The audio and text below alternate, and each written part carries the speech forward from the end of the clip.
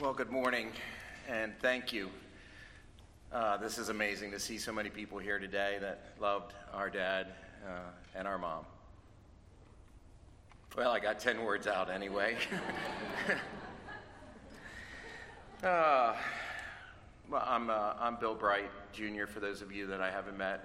I'm Dad's eldest son, and privileged to MC a lot of today. And if you couldn't tell by now, this is a Christian memorial service, a time of praise and thanksgiving and hope directed to our great God, conducted in loving memory of our dad, our grandpa, our great-grandpa, brother, uncle, and friend. And Dad had a lot of friends, as you can see in the room here today. All of the music that you'll hear today features songs that were chosen by our mom.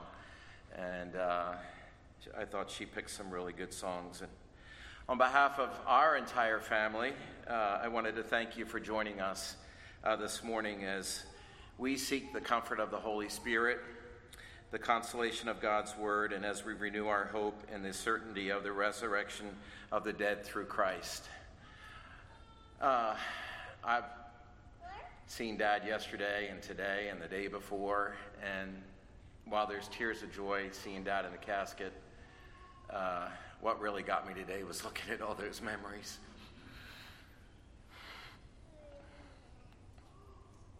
Because that's not Dad. Dad's in heaven.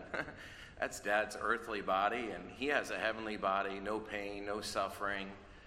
And I was out of town. I didn't realize how quick Dad would go downhill, and our brothers that were here were telling me, Dad's slipping fast. And when I got home, we couldn't get on our knees and beg him to please stay. It was like we begged the Lord to take Dad home, and he's not suffering anymore. He's in a great place right now. The psalmist wrote just a couple verses of encouragement. Later on, Pastor Wetterlin will share some remarks with all of you. He met with Mom and us earlier this week and got to know where Mom's heart was. But I stole this from an order of service on an earlier funeral. I thought these were some great verses that you shared with me, Brother Wetterlin. The psalmist wrote, "The Lord is close to the brokenhearted and saves those who are crushed in spirit." And then the writer of the book of Hebrews says, "Let us then approach the throne of grace with confidence so that we may receive mercy and find grace to help us in our time of need." And for those who wrestle with so many questions as we face the loss of a loved one, Paul wrote, "For now we see through a glass darkly. Someday we shall understand even as we are understood."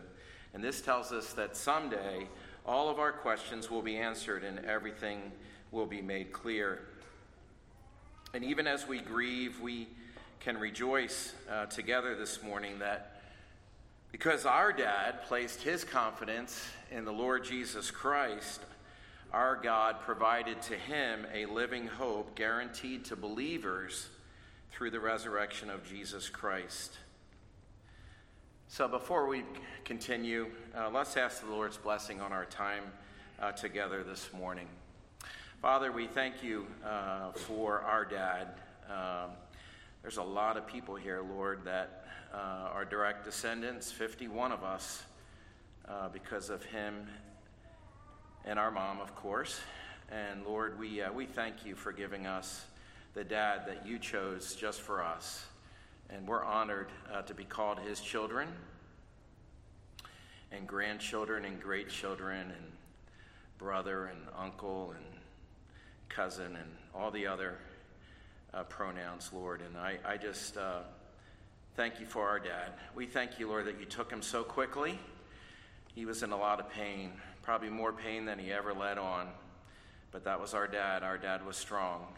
And at the end, Lord, when we pleaded with you to take him home, you were gracious and took him home to you so that he was not suffering any further. And Lord, we look forward to the day when we're reunited with our dad in heaven, Lord, and may that even be today, that you would come back and call us that know you as our Savior home to heaven. Lord, if there's anyone here today that doesn't know, can't give a Bible reason why they know for sure they'd go to heaven, Lord, I pray that today you would work in their heart, and before they left here, what a great tribute that would be to our dad, to have people come to know you as their personal Savior through his death, through our dad's death, and being here today and hearing the word of God spoken in song and in word. Lord, I pray that you'd be with us today, comfort us, and may everything that we say and do today be to your honor and glory. In Jesus' name, amen. All right, you can stay seated, but Mom picked out a couple hymns, and one of which we're going to sing now is I Shall Know Him.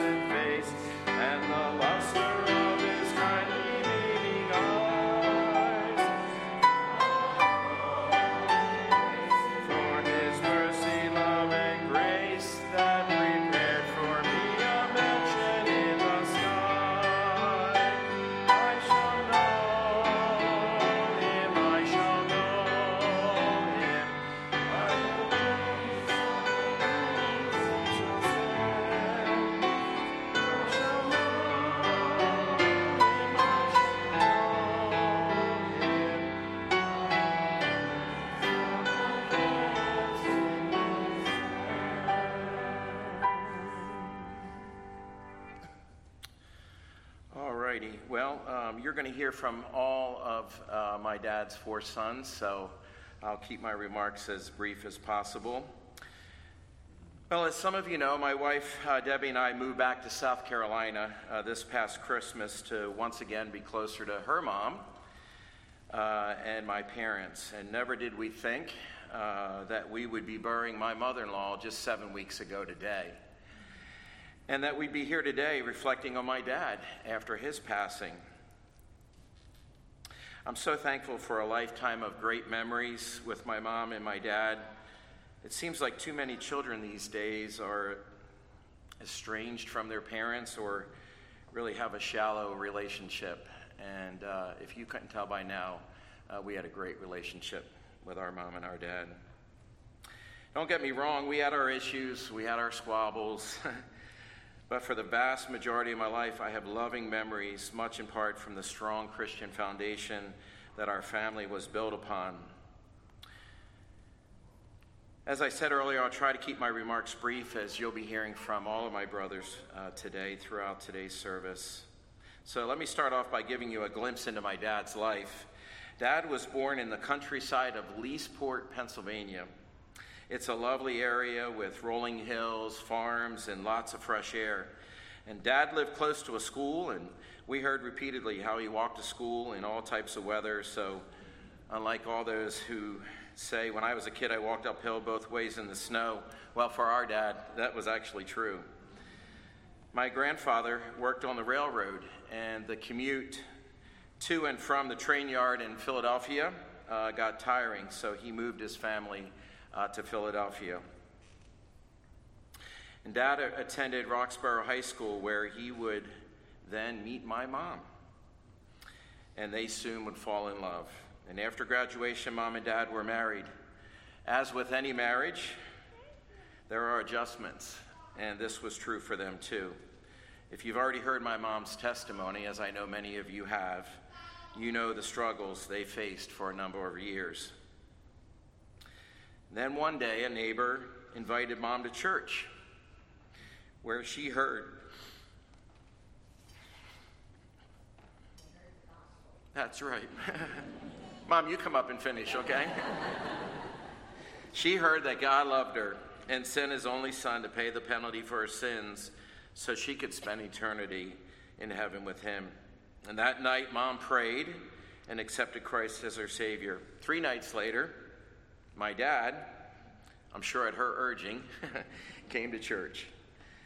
And that night, Dad too prayed and accepted God's free gift of salvation. And as Mom and Dad grew in Christ, so did their marriage, and their marriage strengthened. The Lord would bless Mom and Dad with 4 boys to raise. Our dad was a hard worker. Dad made many sacrifices to provide for his family, and as we reflect back on our childhood, we just the other day were all commenting how Dad often would go without so that his family's needs were met. I have fond memories of fun trips to the Jersey Shore, amusement parks. Where's Uncle Bob? The annual Bright fishing trip, right? And, well, we even took a 5-week vacation cross country. Dad always wanted to plan fun things for his boys and his wife. It was an honor to go on several international mission trips. Many of you have gone with my mom and dad on mission trips, and you know what hard workers they are. So I joined them in Peru and South Africa. In fact, I always tell Dad we need to suffer for Jesus and go back to South Africa. It was so beautiful there. Mom and Dad's mission travels and would take them to 6 out of 7 continents. Shortly after moving to South Carolina, we would learn of the Polly's vacation to Alaska. Well, soon thereafter, Debbie and I would have the pleasure to join Mom and Dad for their 50th wedding anniversary on an RV vacation to Alaska. And we went from not being so sure about RVing to being in love with the freedom and adventure that RVing offers. Fast forward a few years, and Debbie and I would purchase our own 5th wheel, and we were able to take a few trips with Mom and Dad in his later years to Key West and Pigeon Forge and Texas and back. Mom and Dad never met a stranger in their life. And we could keep you here all day telling you about some of the people that they met and shared the love of Christ. And they'd strike up a conversation with people they had met for the first time, oftentimes developing friendships that will last for years to come. One such day that I'll never forget was on a trip from Dallas, Texas, back to South Carolina for Christmas. Mom and Dad, I convinced them, Mom, come on home. Stay with me in Texas. Amanda's got all these concerts and this and that. It'll be a great time. You won't just be sitting around our little RV. And so they did. They came, and I brought Mom and Dad back. And our first night on the road, we ate at a small local restaurant. Well, I left the table for a quick health break, and I returned to find Mom and Dad talking to a family at a nearby table. Well, as it turned out, the family was from Connecticut, and they were headed to California to be with a family member dying of cancer. After their lengthy conversation, Dad says, and there's a picture that the sound crew is going to put up, Dad says, let's have a word of prayer together. And so there we stood in the middle of this restaurant while we had an impromptu prayer meeting for this family that were traveling out west. This is the dad. Always remember. A gentle, caring, loving, giving, godly man. Those of you that know him, he wasn't a showy man. He didn't need to be in the spotlight. Dad fought a hard battle with cancer. I know he didn't want to burden us with his trial. We believe he was in a lot more pain than he ever led on to, until the very end when the pain was so strong he couldn't hide it anymore. We were all caught off guard by how quickly Dad's health spiraled downhill. In his final few days here on earth, he was ridden with cancer that was raging in his body and cancer that was too painful to bear. Our prayer quickly changed from one of asking God to heal our dad or to extend his life to one of asking God to take Dad home to heaven with him. You see, we knew that after Dad's final breath, he would be with the Lord in heaven. Oh, what a celebration that must have been to be reunited with so many others who had put their faith in God. And I long for the day when I'll join him in heaven. And the question that I leave with each of you is, do you know where you'll be going once you take your final breath?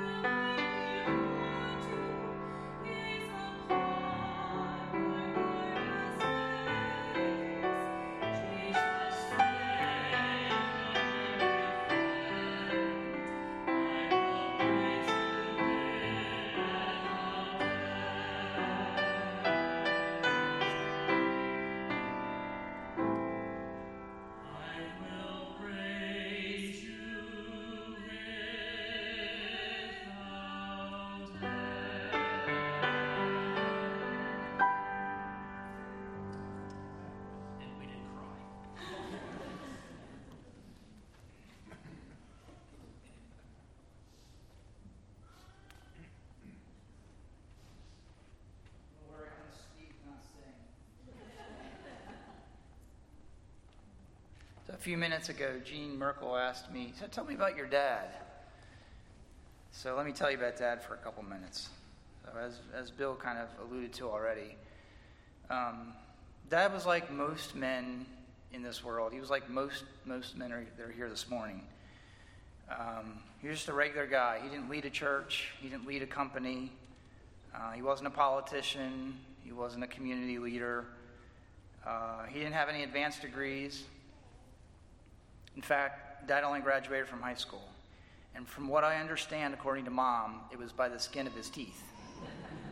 She helped him pass high school. He still couldn't spell to this day. He had to rely on Mom for that. No books written about Dad. Only Mom has that distinction. She has a book she wrote, which will be for sale in the lobby afterwards, $29.99, and free shipping today. No books. He wasn't wealthy, wasn't famous. But what he was an amazing husband and father who worked hard, faithfully took care of his family, and loved the Lord. And that's, let's be honest, that's most of us, right? Most of us are in that same camp. One of my earliest memories about Dad was in the early 1970s in Hatfield, Pennsylvania. Some of you folks know where Hatfield is. Dad gave me a ride on his motorcycle. Now, Matt, where's Matt at? Yeah, Matt, my son with the long beard over here. Matt has a Harley. I've never even had a motorcycle, but Matt has a Harley already. This wasn't a Harley, Matt. This was like a little 500cc,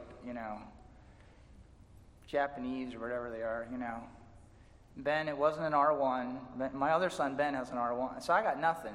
These two, it was just this little tiny blue, kind of ugly motorcycle. Didn't go very fast, I guess.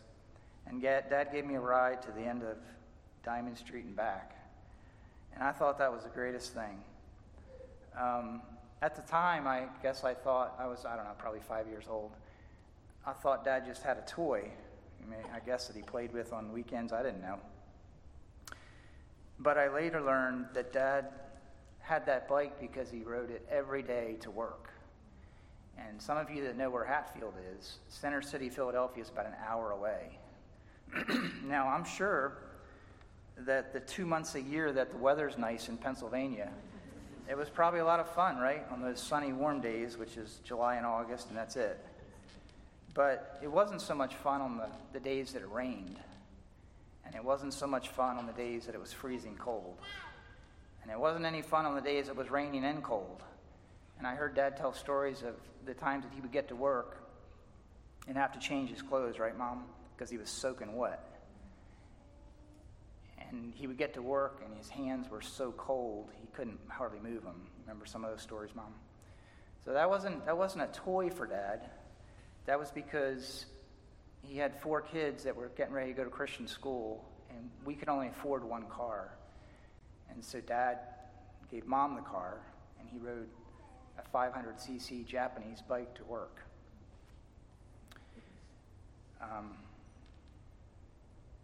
So that's the kind of guy he was. He gave, as Bill said, he gave up a lot for us, including having a car that he could take to work. Where's Josh at? Josh, if you go to Mom and ask her for me to give up my Explorer for work, we're going to need to talk about that. I'm not quite sure I'm ready to do that. I work in Tennessee, so if I don't have a car, it's going to be an issue. But that's what Dad did for us. And speaking of school, on a very modest salary, Dad never made a lot of money, and with a lot of help from Mom, to be fair. He somehow put all of us through private Christian school, and all of us through Bob Jones, and we all graduated with not $1 of debt. How that happened, I don't know. As some of you know, I have a few children. They're sitting over. It's like the whole left side of the auditorium here is my family. And so I've been putting kids through school, and I know how expensive that is, and I know how hard it is. And somehow Dad put all of us through 20-some years of private schooling, and none of us ever paid $1 for any of it. So I now understand how hard that was and how much of a sacrifice that was. And so thank you, Dad, for all that you did. Dad was also an excellent example to us of the value of hard work. I'll always remember when Dad retired from AT&T. So the last, 10 years or so, Mom, did you guys drive from Bedminster, Pennsylvania to Bedminster, New Jersey? It was about 60, 70 miles one way. So they'd have to get up really early, leave by 7 in the morning. It was a crazy day. Dad did that for a lot of years. So he finally retired, and I thought, well, Dad will come home, and I guess he'll, sleep in and, take a long vacation, start enjoying his pension, right? Well, no, that's not what he did. A week later, it seemed like, he's working at the Wawa down the road. Now, some of you Southern folks that don't know what Wawa is, it's like QT, all right? So nothing fancy here. I can't remember what Dad did. I remember he worked in the freezer. It was freezing cold. He had to wear gloves. What did he do, Mom? Yeah? Made coffee. I'm like, Dad, just retired. You got a great pension check, and you're working at Wawa a week later, really? But that's how Dad was. He wasn't going to sit around.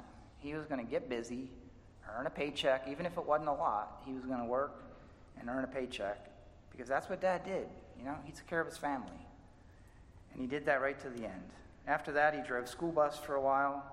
Aunt Joyce also drove school bus for a long time. I remember asking Dad once, he had to get up crazy early to drive school bus, like 4:30 in the morning. And I remember asking him one day, I said, Dad, isn't that hard to get up at 4:30? He was like, like the first 5 minutes, it's pretty hard. But after that, it's fine. And I'm like, really? If I get up at 4:30, which isn't very often, my whole day's ruined, and the next day too. And Dad's like, yeah, just the first 5 minutes is a little rough. And after that, okay. But anyway, Dad set a really great example for us of the value of hard work. And now all of his sons are employed and working hard, except for Bill. Bill just takes trips to Las Vegas and somehow gets paid for that. I don't really know. Maybe I can get one of those jobs one day. But anyway, the rest of us, Steve, John, and I, we all work hard and earn our money. I also want to mention the example Dad set for us by a loving Mom. And since Bill already opened this can of worms, I'll just go through that thing. But Dad and Mom were married for 59 years this month, right, Mom? We have our anniversaries one day different than Mom and Dad. So this year would have been 59, next year 60. And the truth is, it wasn't always easy. If you want to buy Mom's book afterward for $29.99, you can read all about it. But Mom had a tough upbringing. She had an abusive father, was raised in orphanages. And when she got married to Dad, it wasn't easy for a while, was it, Mom? And marriage was difficult. Mom had a lot of adjustments, a lot of growth. And you know what? My dad was always consistent. To the very end, he loved my mom. He worked through the hard times. There was never a doubt about his love. There was never a doubt about their marriage. It didn't matter how hard things were at that moment. Dad was consistent, and he loved Mom right to the end. And let's be honest, that's not how culture is today, is it? People go through hard times, and they're done, right? They're like, there's something better. But that's not how Dad was. He consistently and faithfully loved Mom until the end.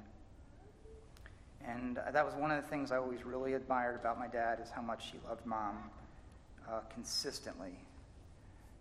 That's left a big impression on me and how I love my wife.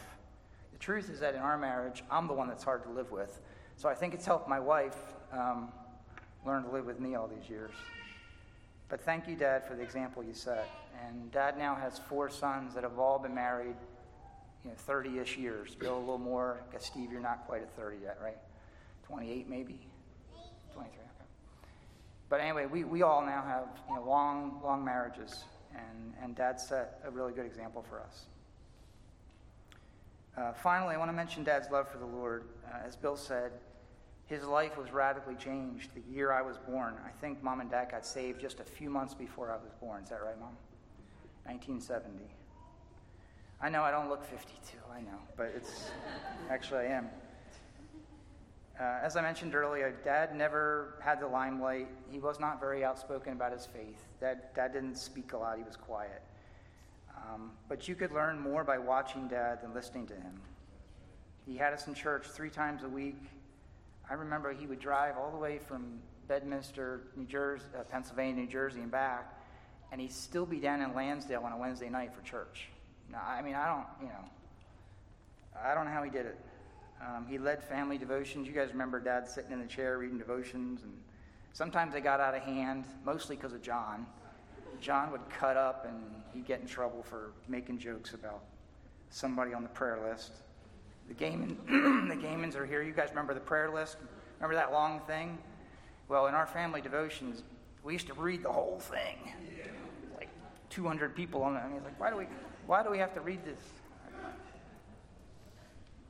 Dad served as a deacon in multiple churches, and as Bill said, spent a lot of his retirement years serving on mission fields. So my first ever missions trip was to Peru, and I wasn't sure I wanted to do this, but I thought, man, if my 60-year-old dad can go and dig holes all day, then I guess I guess I can figure out a way to do it too.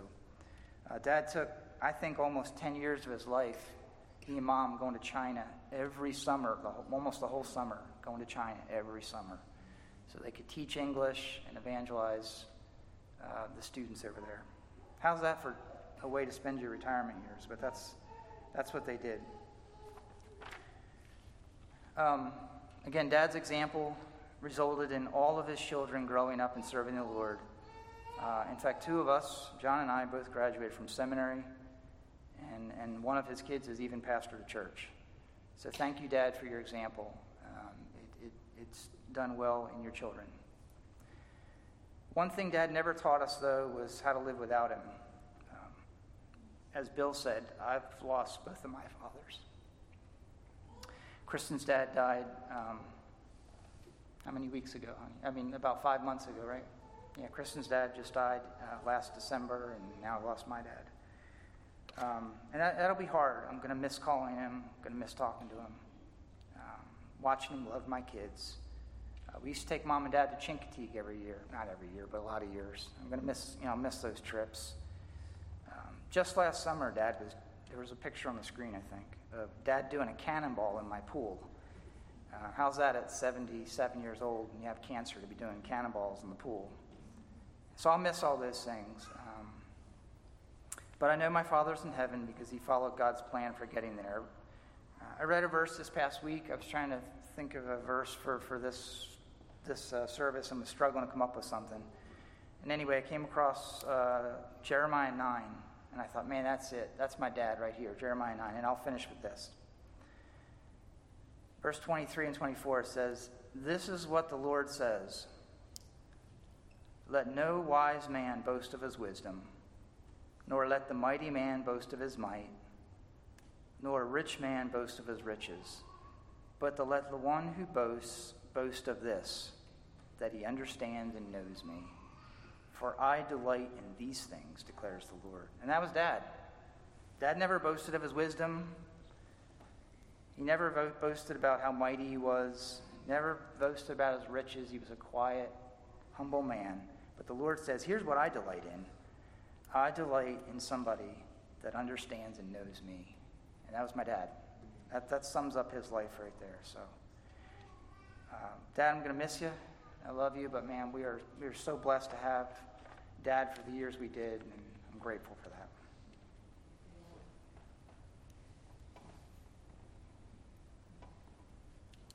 Well, we're going to sing another hymn, Amazing Grace, and I've asked all the grandchildren and great-grandchildren, no matter how little you are, come on up, carry them up, and they'll lead you in Amazing Grace.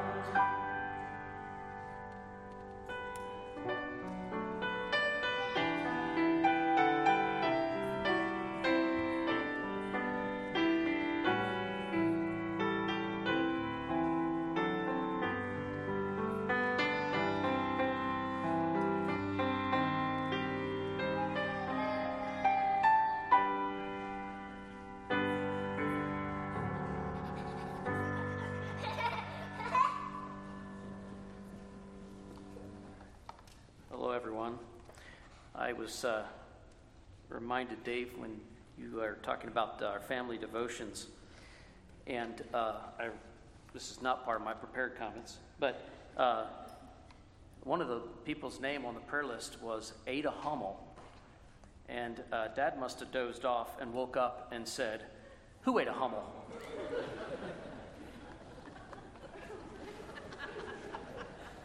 That was Dad. I'm sure he got some stern looks after that from Mom.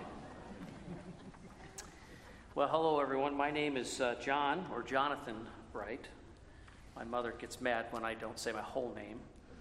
I am the middle child, and by default, I am the evil child. Coincidentally, I'm also the golden child who can do no wrong by Mom, and while I get to do everything wrong. So it's tough being me. Actually, Bill Jr. Used to be the golden child, but then he moved to Texas, and I naturally assumed the throne. But then he moved back to the Greenville area, and he thought he would regain his title as heir apparent. But I bought Mom a beautiful rose bush for her front flower bed, and that sealed the deal. I am going to be the golden child for years to come. My brothers have all talked about what it was like growing up with my dad, but I have a few memories, and I'll share them with you. Many of you know that my dad was a hardworking man, and he expected nothing less from the four of us. For many years, my mom canned. She loved canning fruits and vegetables, so Dad always kept a garden. And it seemed like every house he went to, the garden got bigger. And, or should I say, the four of us kept the garden because Dad was off at work. Dad usually would do the planting, and then we were left to do the endless hours of weeding and sometimes harvesting. In fact, many Saturdays on the weekends, I can remember sitting around a big tub, tipping beans till your fingers fell apart, or shucking corn, because Mom wanted to freeze all of this stuff. Then there was the mowing. Dad had this big John Deere tractor, and hours of mowing and trimming around every one of those trees, lots of trees. Dad did travel a lot with AT&T, and so most of these chores fell to us guys. Then even after I was married, Dad always seemed to be away every time it snowed. So Christy and I would have to run up to Bedminster to do the plowing and shoveling the 800-foot-long driveway. In fact, I remember the one time it snowed so fast, it was like an inch an hour, and so you just plowed all night long, because by the time you got the one section done, there was a couple inches already in the part you just plowed. But I think Dad secretly planned being away, so he didn't have to do it. My dad also had a weird fascination for taking Sunday afternoon drives to go look at some house or visit an open house. He saw some sign. Little did we know that someday Dad would retire and go into selling real estate after he retired from AT&T, but it was a natural fit. He was doing what he loved to do. The guys had said that Dad was a relatively quiet man, but Dad had a very quirky, dry sense of humor that wasn't always appreciated. I can remember the time Dad took us deep sea fishing on one of these big head boats, and after one of us caught a good-sized fish, Dad said, "Hey, that's a keeper." And I remember there was a very inebriated young woman that stumbled over to Dad on the boat and asked him what a keeper was, to which Dad responded, "Well, it's the opposite of a non-keeper." Needless to say, the woman had some few choice words for Dad and stumbled away. But that was Dad's sense of humor. Dad also loved to travel, as many people said. In fact, I remember in 1982, Dad came home and announced that he had bought a Ford conversion van, one of those scary vans that you see in movies, and announced that we were going to go on a month-long trip around the country. So that summer, before Bill went off to college, we traveled, I think it was over 10,000 miles, 30 states or something like that. and we returned home with a lifetime of memories and laughs. During the trip, Dad often offered me a quarter if I could not talk for 30 minutes. I would love to say it was a financial investment for that summer, but I don't think I ever got one quarter. For hours upon hours, we would stare out the windows. Dad would always say, "Look for bears, boys," as we're driving through one of the, felt like hundreds of national parks we drove through. I'm pretty sure I never did see a bear, but I'm sure they were there. My dad was a loving man. In fact, my mother commented to me recently that Dad was the first person that chose to love her in spite of knowing her poor upbringing from the city housing projects in Kensington, Philadelphia. And as my brothers have said, our home didn't always look pretty.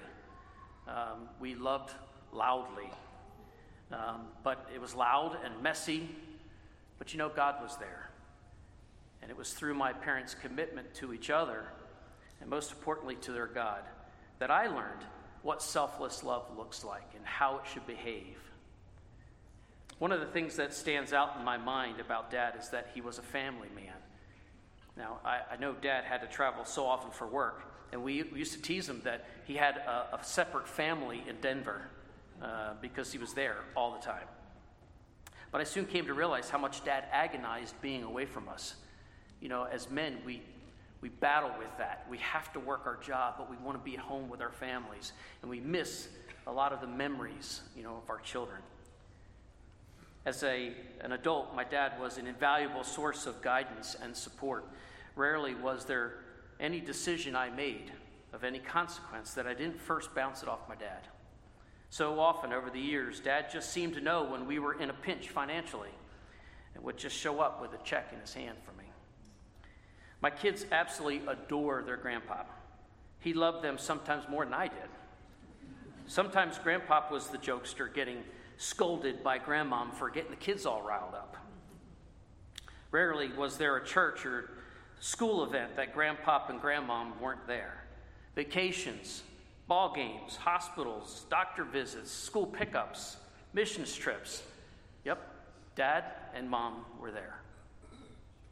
In the last couple days of Dad's life, he was confined to his bed, and he lay there with his eyes closed, never opened them, just like today. Well, last Sunday night, as Dad finally breathed his last breath and was ushered into God's presence, I held his hand. And I couldn't help but wonder what Dad saw when he finally opened his eyes. As the song says, surrounded by his glory, what did his heart feel? Did he dance for you, Jesus, or all of you be still? Did he stand in your presence, or to his knees did he fall? Did he sing hallelujah, or was he able to speak at all? I can only imagine. Makes me homesick for heaven. Dad, there's a big hole in my heart now. You left this world quickly and painfully. We never got to that last ball game we were planning. I wish I could talk to you just one more time. Because I want you to know I saw Jesus in you. I could hear his voice in the words you said. I saw Jesus in you.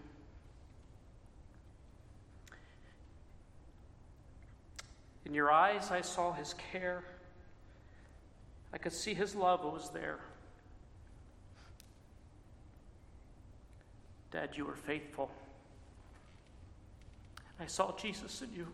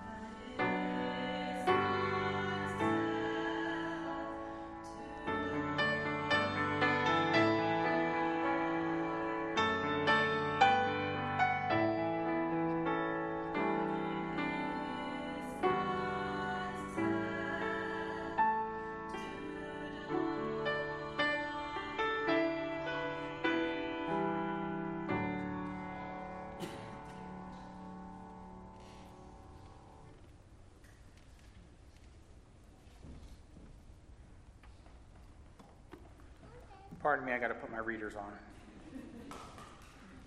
I don't know if OtterBox has yet to invent a phone case that also holds reading glasses, but if not, they're overlooking a huge business opportunity. But I wrote my remarks down, and they're useless without the readers. So I'm Steve. I know some of you, not all of you, and you're all blurry now anyway because I have the glasses on. My wife Susan and I were actually members here for many years. In fact, we are the reason that my parents ended up attending church here when they moved down from Pennsylvania all those years ago. So if you know my parents and if you like them, you're welcome. Conversely, if you know my parents and you don't like them, it was actually Bill's idea to invite them here.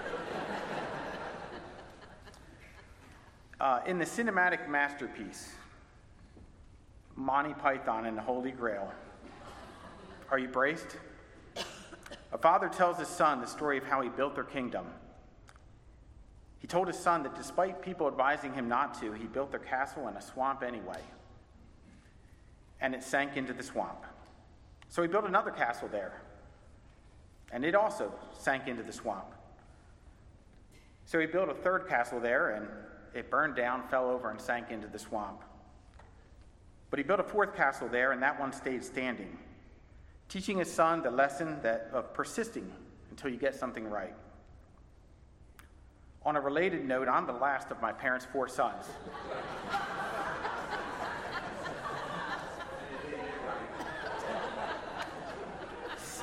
Stick with me, the jokes only get more convoluted from here. The father-son relationship is a notoriously complicated one. Growing up, Dad and I did not always see eye to eye. We didn't fight or argue very often, if ever. I don't think I ever disliked him, I just didn't always understand him. We were very different. It wasn't until the last 10 years or so that I realized that I'm actually a lot like Dad. In fact, I learned in a rather unusual way that I was perhaps more like him than I really wanted to be. Some of you may recall a software program that came out a few years ago called Face App. It was an app for your phone where if you uploaded a photo of yourself, it would show you what you would look like as an old person. The app exploded in popularity. Everyone was using it. And then we found out it was a Russian app that you shouldn't have even had on your phone, and everyone deleted it quickly. I also deleted it quickly, but for a different reason than most people. I deleted it because my old person photo was a dead ringer for my dad, and I wasn't ready to accept that reality just yet.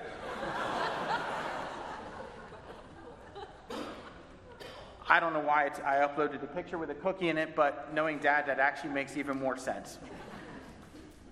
But there are, of course, other ways in which I'm similar to my dad. Dad loved to travel. Dad loved Coke. Dad was a family man. Dad enjoyed watching Phillies and Eagles games with his sons. Dad took pride in working hard and providing for his family.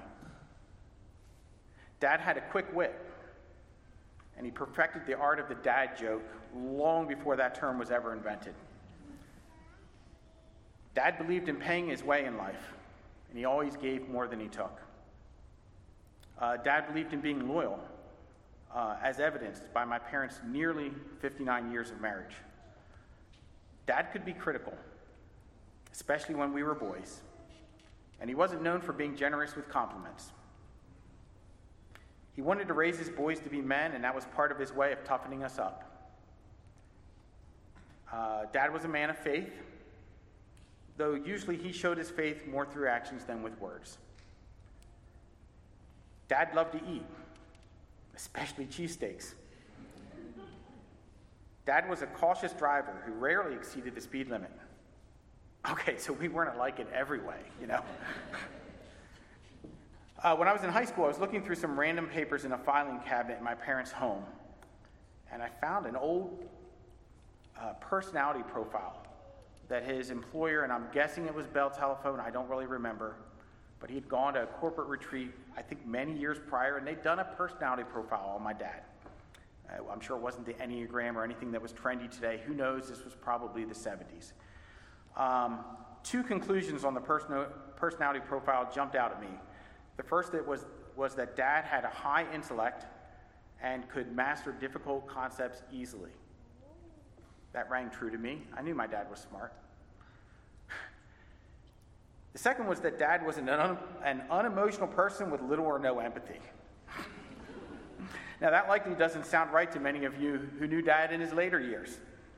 But that's a testament to how much Dad changed as his life went along. And he was humble enough to have a good sense of humor about whatever previous shortcomings he may have had. Not much more than a week ago, as an example, not much more than a week ago, I was sitting in my parents' living room going over the list of appointments that they had that week, doctor's appointments. And Mom mentioned he had an appointment that week with his cardiologist. And I turned to Dad and I said, "Oh, so they finally found your heart." Yes, Dad got a good laugh out of that because Dad knew how to laugh at himself and he didn't take himself seriously, not too seriously. I'll miss Dad. If you know me, you know I have a track record of going a lot of places and doing a lot of things. And over the years, I've invited my parents along on many of those adventures, and they almost always said yes. I wrote down a list. Philly, not surprisingly. Orlando, Atlanta, Asheville, Knoxville, Mayberry. Yes, I know it's Mount Airy. We'll call it Mayberry. Myrtle Beach, many times. Charleston, Hilton Head, various places in the mountains. Numerous trips to Pigeon Forge, again, not surprisingly. Including one in the heart of COVID, when Governor McMaster said you weren't supposed to go anywhere but work or home. And we decided that a cabin in the mountains counts as home, right? And we went, and we had it to ourselves. Have you ever been to Pigeon Forge? This is a true story. When we left that morning, we drove through Gatlinburg. We were the only car, not exaggerating, only car on the road in that entire stretch. We went to Philly, took Dad to Phillies games, took him to Eagles games, not surprising on that. Even took him to a Sixers playoff game a few years ago. Though Dad was never a big basketball fan, Marcus was there. I don't think Dad loved it. The Atlanta basketball crowd was not very kind that night. But we had a good time anyway and made memories. Now Dad is gone. And while 77 years may sound like a long time, in a family where most of people live to 90 or more, it doesn't seem long enough. Cancer may have destroyed his body and taken him from us, but Dad made the most of the years he had, and we'll have those memories forever.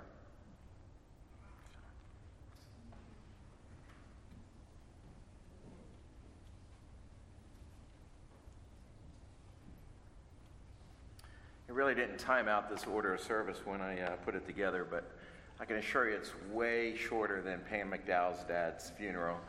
Where is Pam? Oh, there you are. You remember your dad's funeral. He knew he was dying, and he met with Pastor Calvert, and he walked in with, "Here's what I want at my funeral." And Pastor Calvert said, "Alden, that's going to be like 2.5 hours. I'm not going to be here," he said. And I'll tell you, that was one of the greatest funerals. Oh, my word. I'll never forget that. But I hope you've been encouraged today. I needed this, and maybe you did too. So, all right, I'm going to quit crying, and we'll sing our next song. Right before Pastor Jim comes, I forget what it is. It Will Be Worth It All.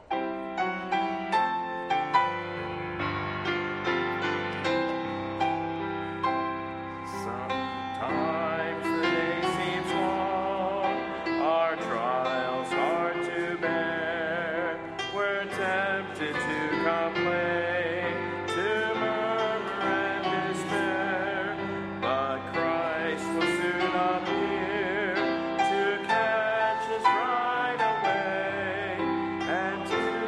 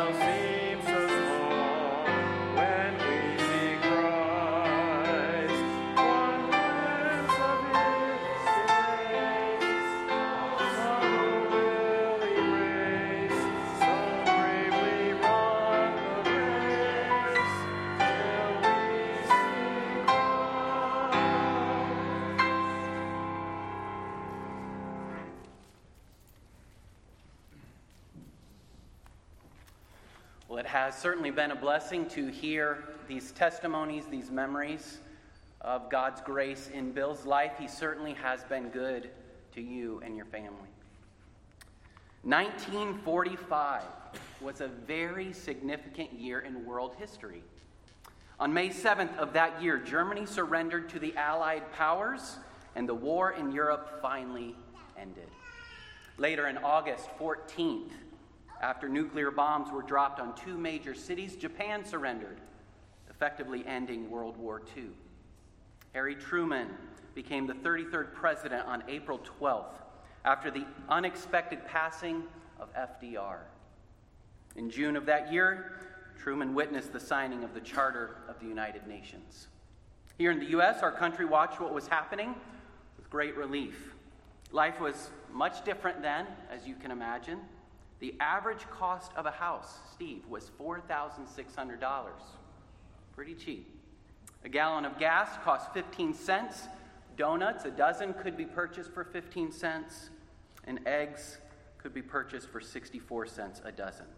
Only 5,000 homes in America at that time owned a television, and the microwave was first discovered in that year. In 1945, both Steve Martin and Henry Winkler were born, among other celebrities.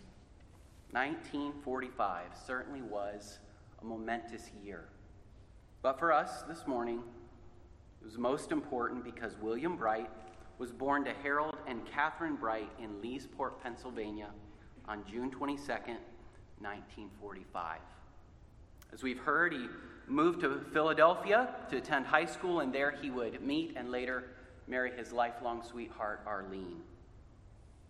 And yet, in his mid-20s, his life changed in an even greater way when he trusted Christ as his personal Savior. This relationship, above all the rest, would shape the rest of his life. When I asked his family how they would describe Bill, they listed several of the outstanding character traits that you've heard this morning. He was giving and kind, a loving husband. He and Arlene formed an inseparable team for 59 years. He loved her dearly and cared for her well. Bill was also a servant. He and Arlene went on more than 25 mission trips. I think we sat down and started talking about that. I'm sure it was more than that. They loved serving missionaries and their own church families through missions and the advance of the gospel. Bill happily served with me in our youth group when I was the youth pastor here, driving our church bus all over the state and always maintaining a gracious outlook even when the bus broke down again and again and again. But perhaps the strongest character trait and the one we should be most instructed by, and we've heard a lot about this morning, is his faithfulness. He was faithful to his wife and children. He was faithful to his job and to his church. And though he would freely admit that he was a sinner saved by grace, still growing every day, he was faithful to his Lord. He led others by a consistent, steadfast example. He was there when he was needed. And this should be a challenge to each of us.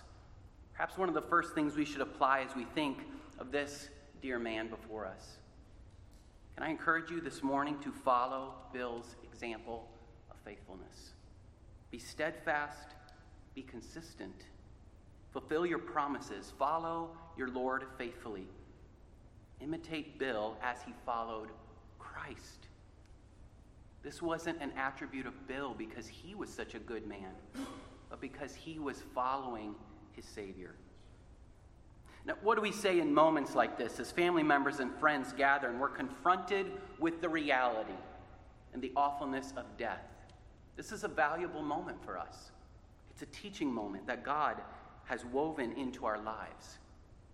When we experience the sting of death, surely we must realize there's more to this perpetual cycle of living than living, dying, grieving. God's word makes clear that death is not a sign that he's forgotten about us. If we're going to believe the glorious truth of the gospel, Bill is more alive today, right now, in this moment, than he has ever been, free from the grip of sin in this life and the painful sufferings he endured. Now, a pastor's supposed to say things like that, isn't he? But what do we base our hope for such a statement on? And knowing that we'll all face our own death someday, what does God say to us in our pain and grief as we sit here and consider Bill's life? Our hope is in the good news of Jesus Christ. If we want to make sense of life and of death, we need to look no further than Jesus himself in John chapter 11. In this passage, it describes to us the circumstances surrounding a dear friend, Jesus' own dear friend, Lazarus, and his death. We pick up the narrative in verse 32. Now when Mary came to where Jesus was and saw him, she fell at his feet, saying to him, "Lord, if you had been here, my brother would not have died." When Jesus saw her weeping, and the Jews who had come with her also weeping, he was deeply moved in his spirit and greatly troubled. And he said, "Where have you laid him?" They said to him, "Lord, come and see." And our Lord Jesus Christ wept. So the Jews said, "See how he loved him." In this story, we see a God who entered into the pain of our world, into the pain of this day. A God who fully understands the awful results of death, the consequences of sin, and a God who offers us an everlasting hope in the person of Jesus Christ. There's perhaps no more difficulty in this life than facing the death of a friend or a loved one. Even for a believer who's died, there's still great sadness. And though we've been able to laugh about wonderful memories, there's still sadness about saying goodbye. Death causes a painful separation that's only understood as you personally walk through it.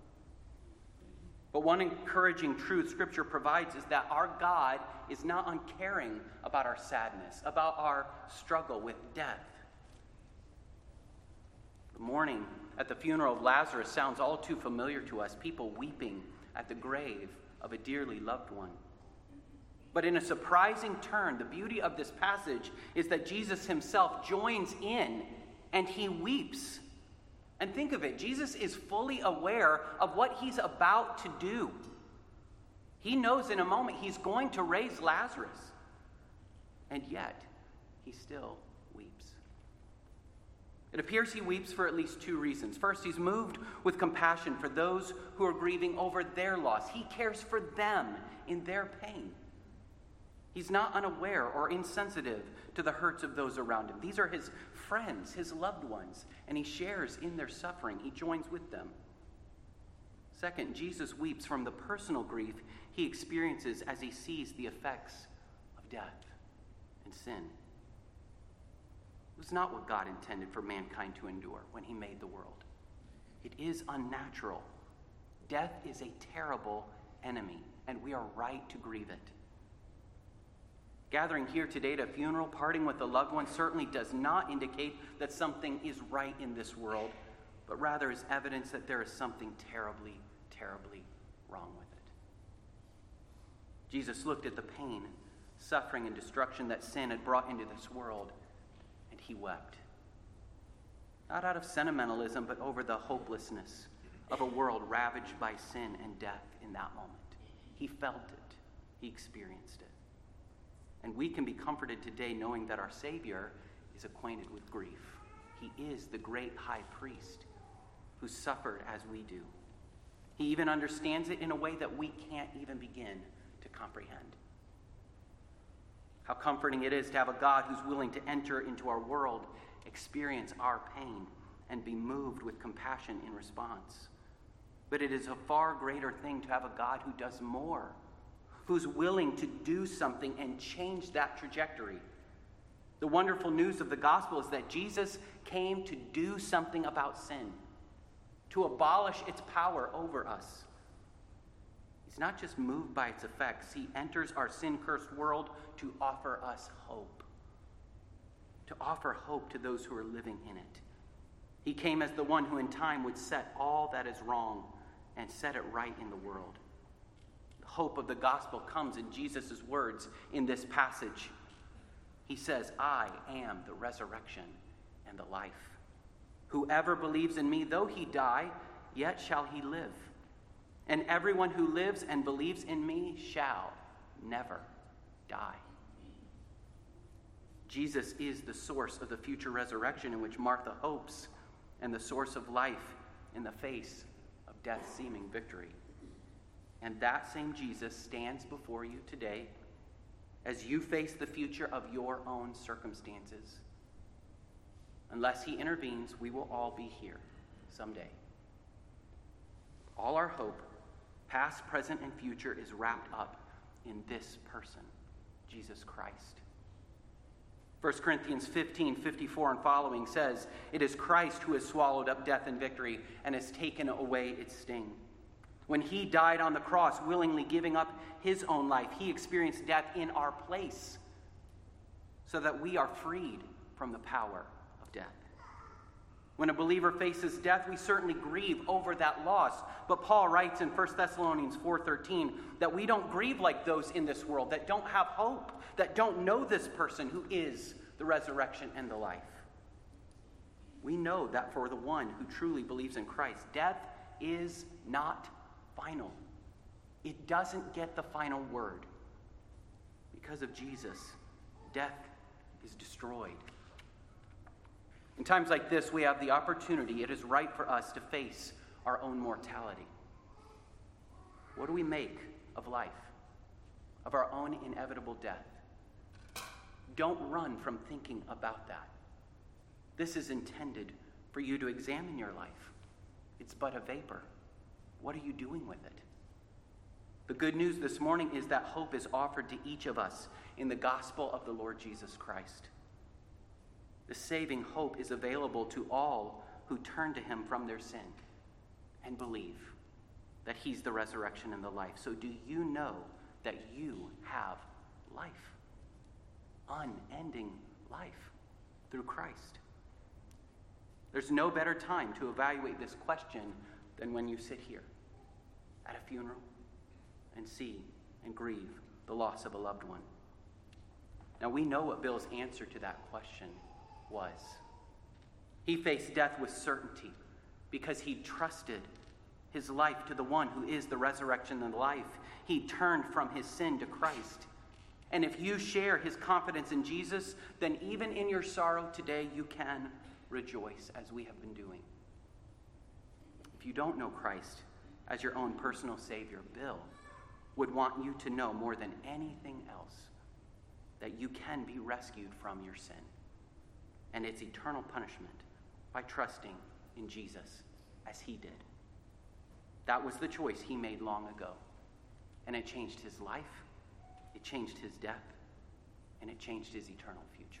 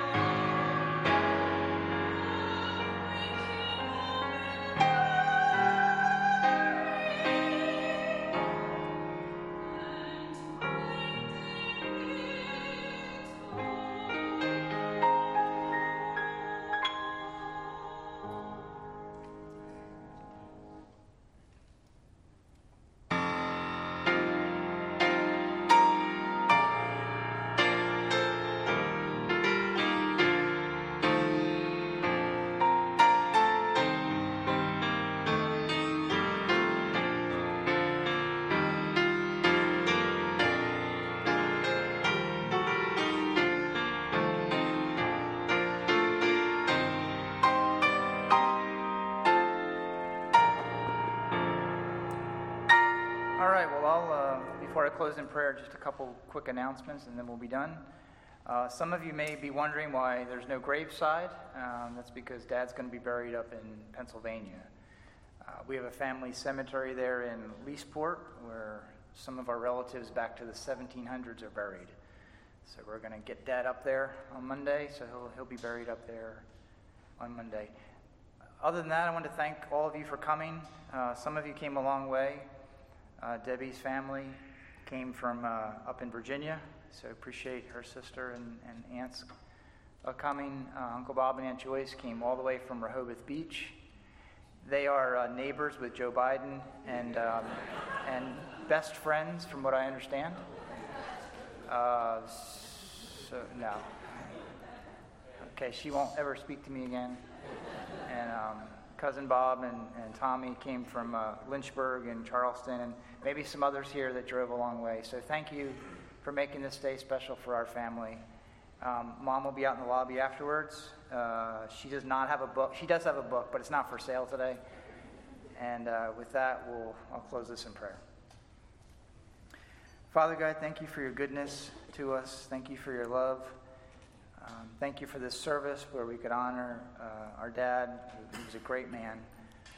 I thank you that for the gift of salvation. I thank you that you changed our family's destiny forever. It's difficult for me to think where our family would be if you had not changed my parents' lives 50-some years ago. The entire direction of our family has been changed because of you, and we're most grateful to you, Father. Thank you for loving us. Thank you for this day. In Jesus' name, amen.